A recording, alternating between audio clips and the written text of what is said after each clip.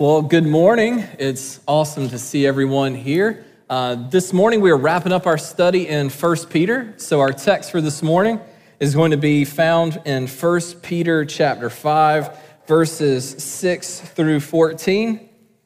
So let's hear the word of the Lord. Humble yourselves, therefore, under the mighty hand of God, so that at the proper time he may exalt you, casting all your anxieties on him because he cares for you. Be sober-minded, be watchful.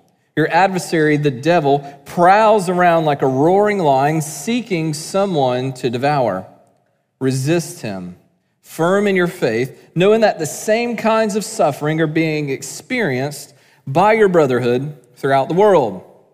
And after you have suffered for a little while, the God of all grace, who has called you to his eternal glory in Christ, will himself restore, confirm, strengthen, and establish you. To him be the dominion forever and ever.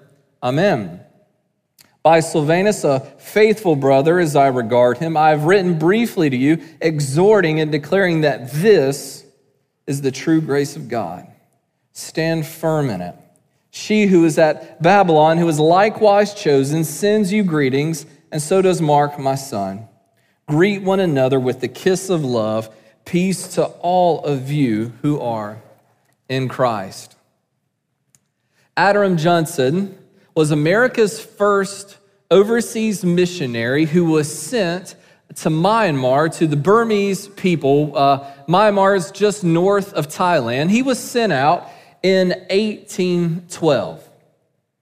He was sent, he had his family, and for 35 years, Judson labored amongst the Burmese people to develop to translate a Bible into their language and to make disciples by sharing the good news that Peter is writing about. After 35 years, at the end of his life, there was few converts and no churches. And during these 35 years, he was imprisoned, he was tortured, he was starved, he was brought to the point of death. He even had his life threatened by Bengal tigers. And I'm so glad we don't have that threat here in North Florida. His entire life was spent grinding and suffering for the sake of the gospel, and I can bet it's fair to say that there was a point in his life where he was like, things aren't going the way that I think they should be going. Life is really hard, and I don't know if this is exactly how I thought things would turn out. Well, this is right where the church and this body of Christians, this is exactly what they're going through, and Peter is writing to them. They're facing persecution. They're being mocked for their faith. They're starting to experience the pain of following Jesus around people that don't much care for Jesus. Peter knows what they're going through, and he's ending this letter with some very sobering but very wonderful encouragement. You can imagine these Christians saying, I don't know if I signed up for this. Things are really painful. This is not going that well based on the optics of what I'm going through. This is incredibly painful. And for some of you in this room following Jesus, you might be experiencing those same feelings. Jesus, I'm following you, and life is really hard right now. So it's in these moments where I want you to ask yourself, as we dig deep in the text this morning, I want you to ask yourself, how do I respond when things aren't going my way? How do I respond when things aren't going my way? In the text, Peter shares with us two ways that we can handle situations that aren't going the way that we think they should be going. We can handle it either double-minded or sober-minded. Two ways, double-minded or sober-minded. In verses 6 and 7, we get a taste for what being double-minded is like. Peter begins this final encouragement by exhorting the church and telling the church, he says this, humble yourselves under the mighty hand of God, to cast all of your anxieties on God. Now, behind these two verses is the backdrop of Exodus 14, where Israel has been brought out of Egypt by the mighty hand of God. They are standing at the face of the Red Sea, and behind them is charging all of Egypt's armies coming after the Israelites. They're standing there. They're probably worried. They can hear the rumbling. They can hear the charging of the armies coming. And if I'm there, I'm pretty nervous. God, I need you to move by your mighty hands because I'm pretty concerned at this point. Israel's response to this situation is exactly what double-mindedness looks like. Hear their response to God as they're talking through Moses to God. They say this, is it because there are no graves in Egypt that you've taken us away to die in the wilderness? What have you done to us in bringing us out of Egypt? Is this not what we said to you in Egypt? God, leave us alone. Leave us alone, that we might serve the Egyptians, for it would have been better for us to serve the Egyptians than to die in the wilderness.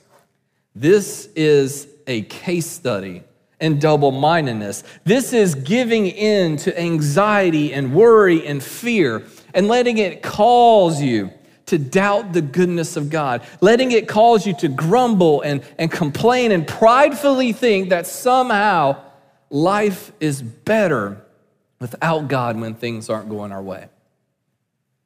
Jeff Manion, in his book, The Land Between, he has this great quote about how we respond to life circumstances not going our way and how our response grows and grows in our hearts. Listen to this.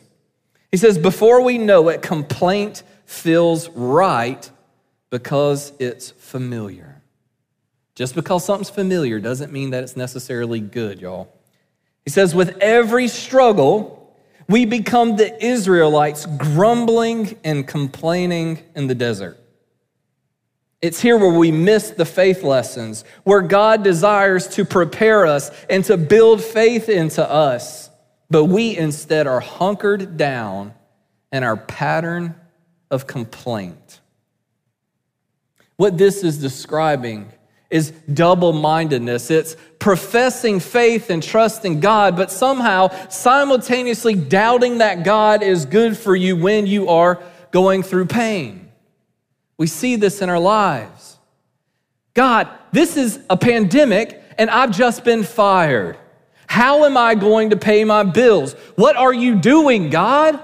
Can you really be doing this to me right now? I have kids to feed. Do you want me to live on the streets? God, it's better that you would just leave me alone. God, I'm following Jesus. But my friends and family think I'm crazy. They think I'm brainwashed and living in some weird cult. God, help me. I don't have any friends anymore because I'm following you. Do you want me to die alone? God, what are you doing? What are you doing?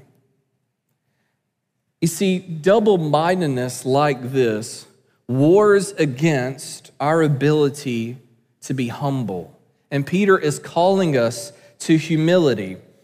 And humility truly begins where we realize that we are sinners, incapable of saving ourselves, and not only incapable of saving ourselves, but we're also incapable of reforming our own behavior.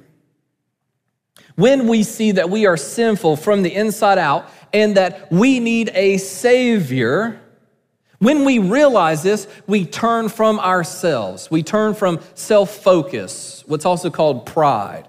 We turn from that in repentance, turning to Jesus, and we focus on Him, faithfully trusting and resting in Jesus and His love for us by rescuing us from sin and destruction by His resurrection.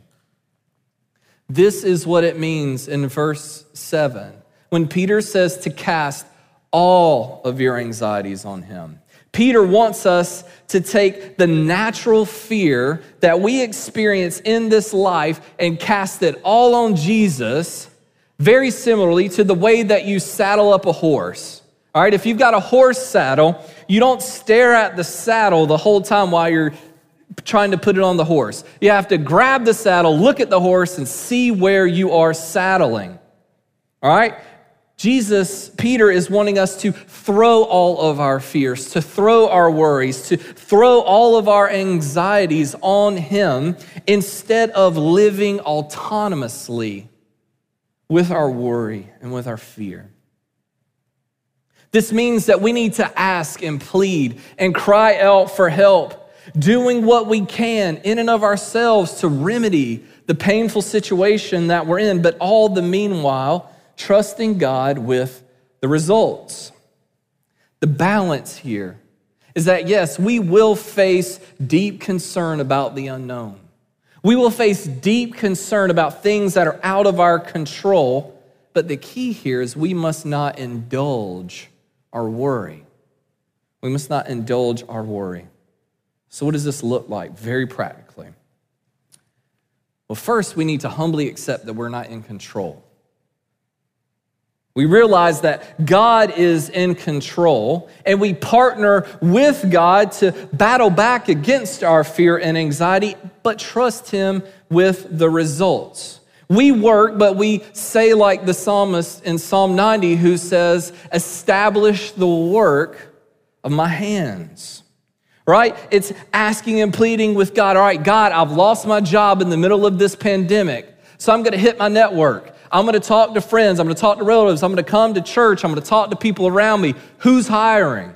I'm gonna present my best self and go on as many job interviews as possible, and I'm gonna trust you with the results. My friends and family, they think I'm crazy, they think I'm brainwashed. I don't have anywhere to go for Thanksgiving. I don't have any friends to do community with. But God, I'm gonna show up to community group. I'm gonna show up to church. I might not know a lot of these people, but I'm gonna press in and trust the family that you've provided for me, even when my blood family doesn't even support me. This is what casting all of our anxieties on God looks like. And what this does is it frees us to be sober-minded. Because at the end of verse 7, God tells us we can be sober-minded because he cares for you.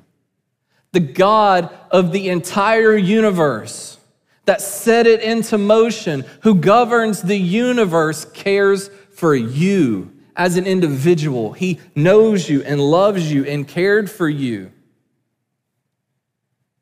The skeptics in here might be saying, well, prove it. Talk is cheap.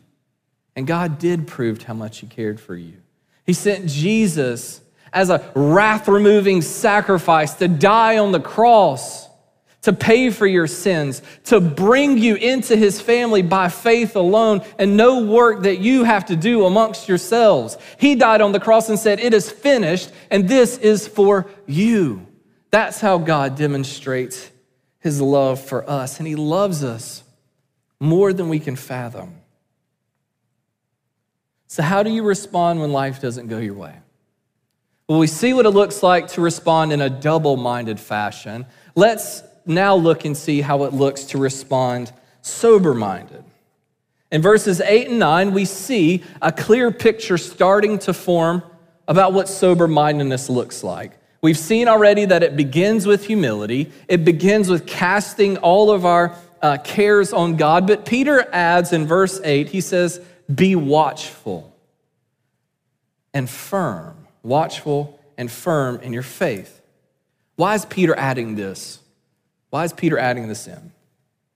Peter's reminding us to be watchful and firm because he knows that we have a very real enemy. We have a very real enemy in Satan and the devil, right?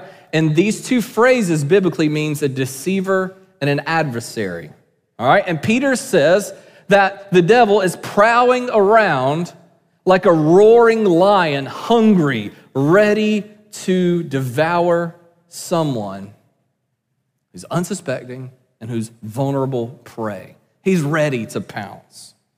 Now, there's two dangers in talking about Satan or the devil. There's two dangers. One, on one hand, is to think that this is mythological fairy tales, that evil and Satan are not real. That's one danger. That's one ditch that you can fall into and get yourself into a lot of trouble. The other side is to attribute God-likeness to Satan, that he's all-knowing, all-powerful, everywhere at once, like he is some sort of God, like he's around every bush and every problem. That is also a ditch on the other side of the road where you can get into a lot of trouble. So biblical balance must be had. And we see this balance at the cross. You see, it's at the cross where Satan really thought he won. He really thought by the death of Jesus that he was victorious and that his power would continue to grow and thrive on this world. But we know that Jesus rose from the dead, and that it's because of this resurrection and the power of Jesus going out that he has drastically reduced the power of Satan. And Satan's left with playing tricks and using schemes and using things in this world to cause us to fall when we're vulnerable. We see these evil tactics and schemes first in Genesis 3. It's here where Adam and Eve are in the garden. God's told them, don't eat from that specific tree. And Satan comes along and he says, did God really say you couldn't eat that? Surely if God loves you, you make him question their relationship with God. Surely if God is good, questioning the goodness of God, just have a little bite. Surely you're not going to die. Absolute lies. Not only did he use deception there, but in Adam and Eve's vulnerable state, they fell and plunged the whole entire cosmos into sin. And then he tried the same tricks on Jesus. In Matthew 4, when Jesus was starving after fasting for 40 days, Satan comes to him and says, hey, if you're the Son of God, surely you could take these rocks and turn them to bread. You know, if you really are the Messiah, if you really are the God, man, I know you're hungry. Look at you. You need some bread. Just eat. But he didn't trick Jesus. Jesus knew exactly what these tricks were. And you see, Satan biblically does not come around like this cartoon figure with horns and a little trident, all red and jumping around and trying to poke you and stab you. That's not what Satan does. We learn that Satan presents himself, as 2 Corinthians 11 says, as an angel of light. An angel of light that lures us and makes sin attractive when we're vulnerable. You see, this is why when we're experiencing anxieties and fears and worries and doubts that we have to cast this all on God. It's because in these moments, if we are indulging our worries, we're vulnerable. We're extremely vulnerable to the attacks and the lures of Satan, and this can cause tremendous pain in our lives. Russell Moore wrote a book called Tempted and Tried, and he shares with graphic detail about how cows are processed or slaughtered. So what happens is they found that when they were using cattle prods and yelling and banging on gates, that the cows would have an adrenaline response. So after they were slaughtered, they found that the meat was very tough. It didn't have marbling. It lacked flavor. So engineers decided that they would create this gentle slope that the cows would go down. And no yelling, no cattle prodding, no banging. And what they did was, within these chutes, they mimicked the nudge of their mother's head when they were babies, telling them where to go. So these gates just gently kind of nudge them right down to where they're supposed to go. And then they're so happy, they're enjoying themselves, and they don't realize that they're being lifted off of their feet. And it's at that point that a sharp instrument surgically strikes them right in between the eyes. Boom. They've gone from fat and happy to groceries. And they didn't even realize it. More comments on it. He says, forces are afoot right now negotiating how to get you fat enough for consumption and how to get you calmly and without struggle to the slaughterhouse floor. The easiest life for you will be one in which you don't question anything, a life in which you simply do what seems natural. The ease of it all will seem to be further confirmation that this is the way things ought to be. You might feel as though your life situation is like progressing up a stairway to heaven, as though it was designed for you. In many ways, the more tranquil you feel, the more endangered you are. And guess what these engineers labeled this slaughter device? They called it the stairway to heaven. And y'all, we see this in our lives today. This is very present in our lives. You're having a rough week, maybe a rough season. You're struggling with sin. You haven't been reading your Bible. You've rarely come to worship. You're not really in community group at all. You're living isolated. So you're not filled with Jesus. You're not filled with the means of grace that he has for you. You're having a really rough day. And then all of a sudden, somebody out and about just mouths off to you and says something absolutely just that triggers you instantly. So instead of being full of the grace of the Lord and full of winsomeness and love, you decide to keep it real. And keeping it real often goes wrong. So it's in these moments where you're vulnerable, they mouth off at you and be like, I know that they did not just disrespect me. It's time to clap back because nobody is going to talk to me this way. You know what? Let me tell you about you, your hair, and how your mama looks. And then you throw all these just nuclear bombs of words at somebody. You're in this massive altercation, and it's at that point where you are that fattened cow and you have been surgically struck and didn't realize that you went to absolutely spiritually dead in that moment. This happens in our relationships. Instead of working on your relationships and your marriage, you kind of start to drift apart over the years. So instead of working on your marriage, that person at work shares those compliments that hit just right. Like, oh, that suit looks real good on you. You've been working out. Oh, your hair looks extra nice today, looking like a whole snack. About to have me something. Boy, what's wrong? What? You look good today. Look at your arms. You look so good. It's in those moments where you're like, man, I wish my spouse would talk to me this way. Man, if my spouse would talk to me a little bit more, I'd take the trash out. If my spouse talked to me like this, I'd care for him a little bit more. We'd go on more dates. Might be online. Somebody's starting to like some of your photos, dropping you some lines like, oh, you don't need a filter because you're so hot. You don't need, oh, you look extra hot. Oh, that color looks so good on you, bringing out your eyes. Oh, whoever you with is lucky. Start giving in, start sending some messages. Before you know it, you're that little fattened cow going down the slope. You have no clue what's happening. And then boom, struck right between the eyes, affair. Y'all, this is real. I've seen it happen. I went to seminary with guys that have experienced this.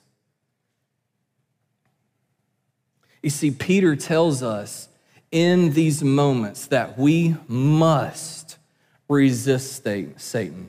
We must be aware. We must be standing firm. We must understand exactly what's happening in these moments where we are vulnerable.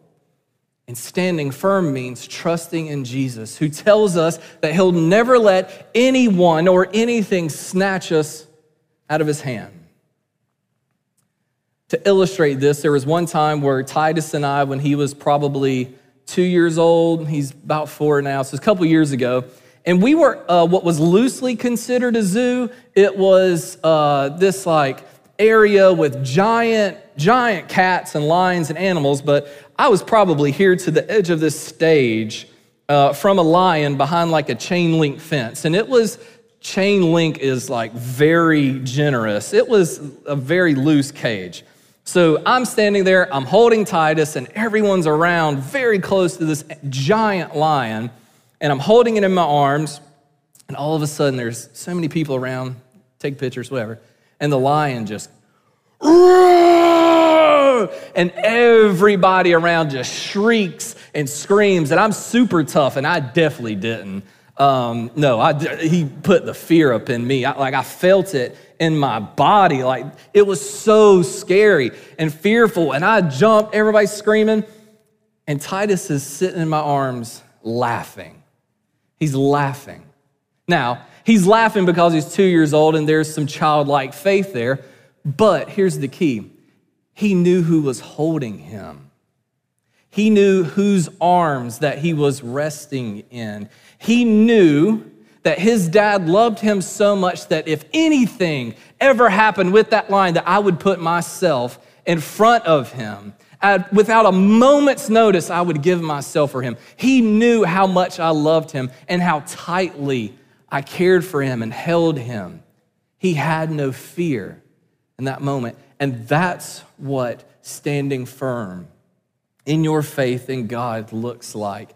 There are very real dangers out there. There are very real circumstances that cause us to be tempted to fall, because let's be honest, sin is oftentimes a lot of fun. Sin is a lot easier than resisting and fighting back against, right? It's hard to battle sin. It's hard to not give in to our natural temptations. And if you're here this morning and you don't trust in Jesus, if you're here this morning and you're battling significantly with sin, you might be saying, where's the hope? Why in the world should I ever live like that? What is my motivation to resist sin? I'm pretty good at sinning, all right? I'm really good at getting by without this whole faith system of Christianity that you believe in. And Peter tells us our motivation is in verses 10 and 11. Look with me. He says, after you've suffered a little while, assuming we will experience some sort of pain, the God of all grace, who has called you to his eternal glory in Christ, will himself, he will do it, confirm, restore, strengthen, and establish you. To him be dominion forever and ever. Amen. You see, our motivation to fight back against sin, to resist Satan, to stand firm in God, is the living God himself, who reminds us that our suffering in this life, as painful as it is not the end of our story. You might experience persecution, suffering, ridicule. You might experience the whole gamut, disease. You may even eventually get a terminal diagnosis, and you might have tears of fear. But what this tells us is that the end of your story doesn't end with tears of sadness, but with tears of joy. That you have eternal glory waiting for you. And because you know what's ahead, you face the suffering of today, resting and standing firm on the resurrected Jesus, who was and is to come, who has suffered just like us and for us, and doesn't call you to go through anything he hasn't already gone through and conquered in himself. Judson knew this eternal glory. Judson knew what was ahead of him. So as he was grinding for 35 years, laboring amongst the suffering and the sickness and the persecution, the disease, the tigers that were all around him, he worked feverishly at what God was calling him to do, which was to translate the Bible into the Burmese language. For 35 years, he grinded at this. He was making disciples to the best of his ability, and yet he died with a handful of converts, somewhere in between 12 and 25, and there were no churches when he died. You see, because of the eternal glory in Christ, this wasn't the end of his story. Because God works in all things in time, God is not subject to time. God still continued to do a work that Judson had been doing for 35 years. At the 150th anniversary of Judson's life, they were in Myanmar, and there was a keynote speaker there. And as they were celebrating the work of Judson, he opens his Bible, and in the front of it, it says, translated by Reverend A. Judson. The speaker looks down at Matthew, the translator, and he says, Matthew, do you know this guy? Matthew starts weeping, and he says this, we know him.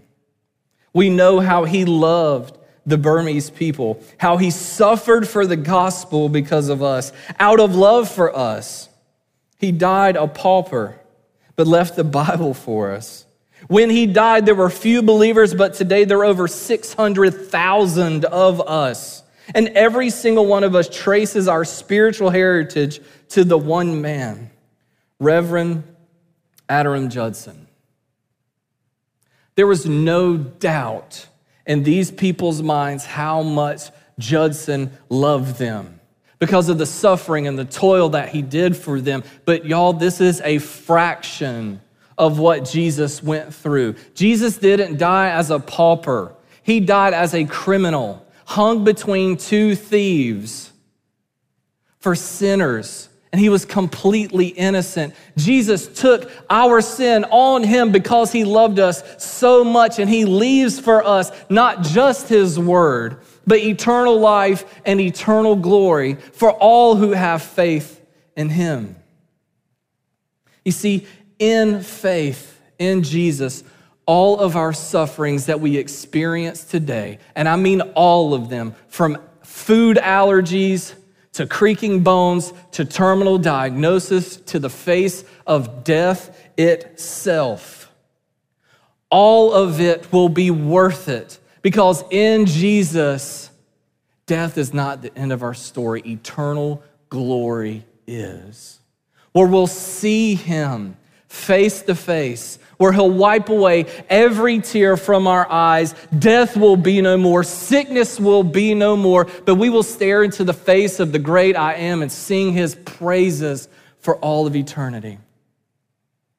That future eternal glory, church, I pray would strengthen you today to stand firm in your trials. When life doesn't go your way, I pray that eternal focus on that glory of the risen Jesus waiting for you would transform you in the midst of all pain and suffering to help you stand firm in him. Let's pray. Father, life is hard. Life is difficult. You never told us that following you would be easy. You said it would be a narrow road, that few would find it. Lord, you tell us to take up our cross and follow you, but to also be able to sing it as well with my soul in the midst of it all.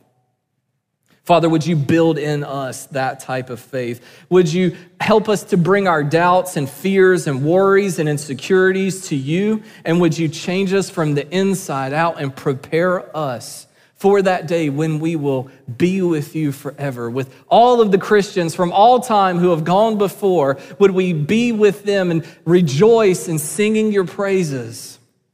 And Father, would that transform how we live on this earth, living for your fame and glory, not in self-focus, but steadfast and sober-minded in you. We pray this in Jesus' name. Amen.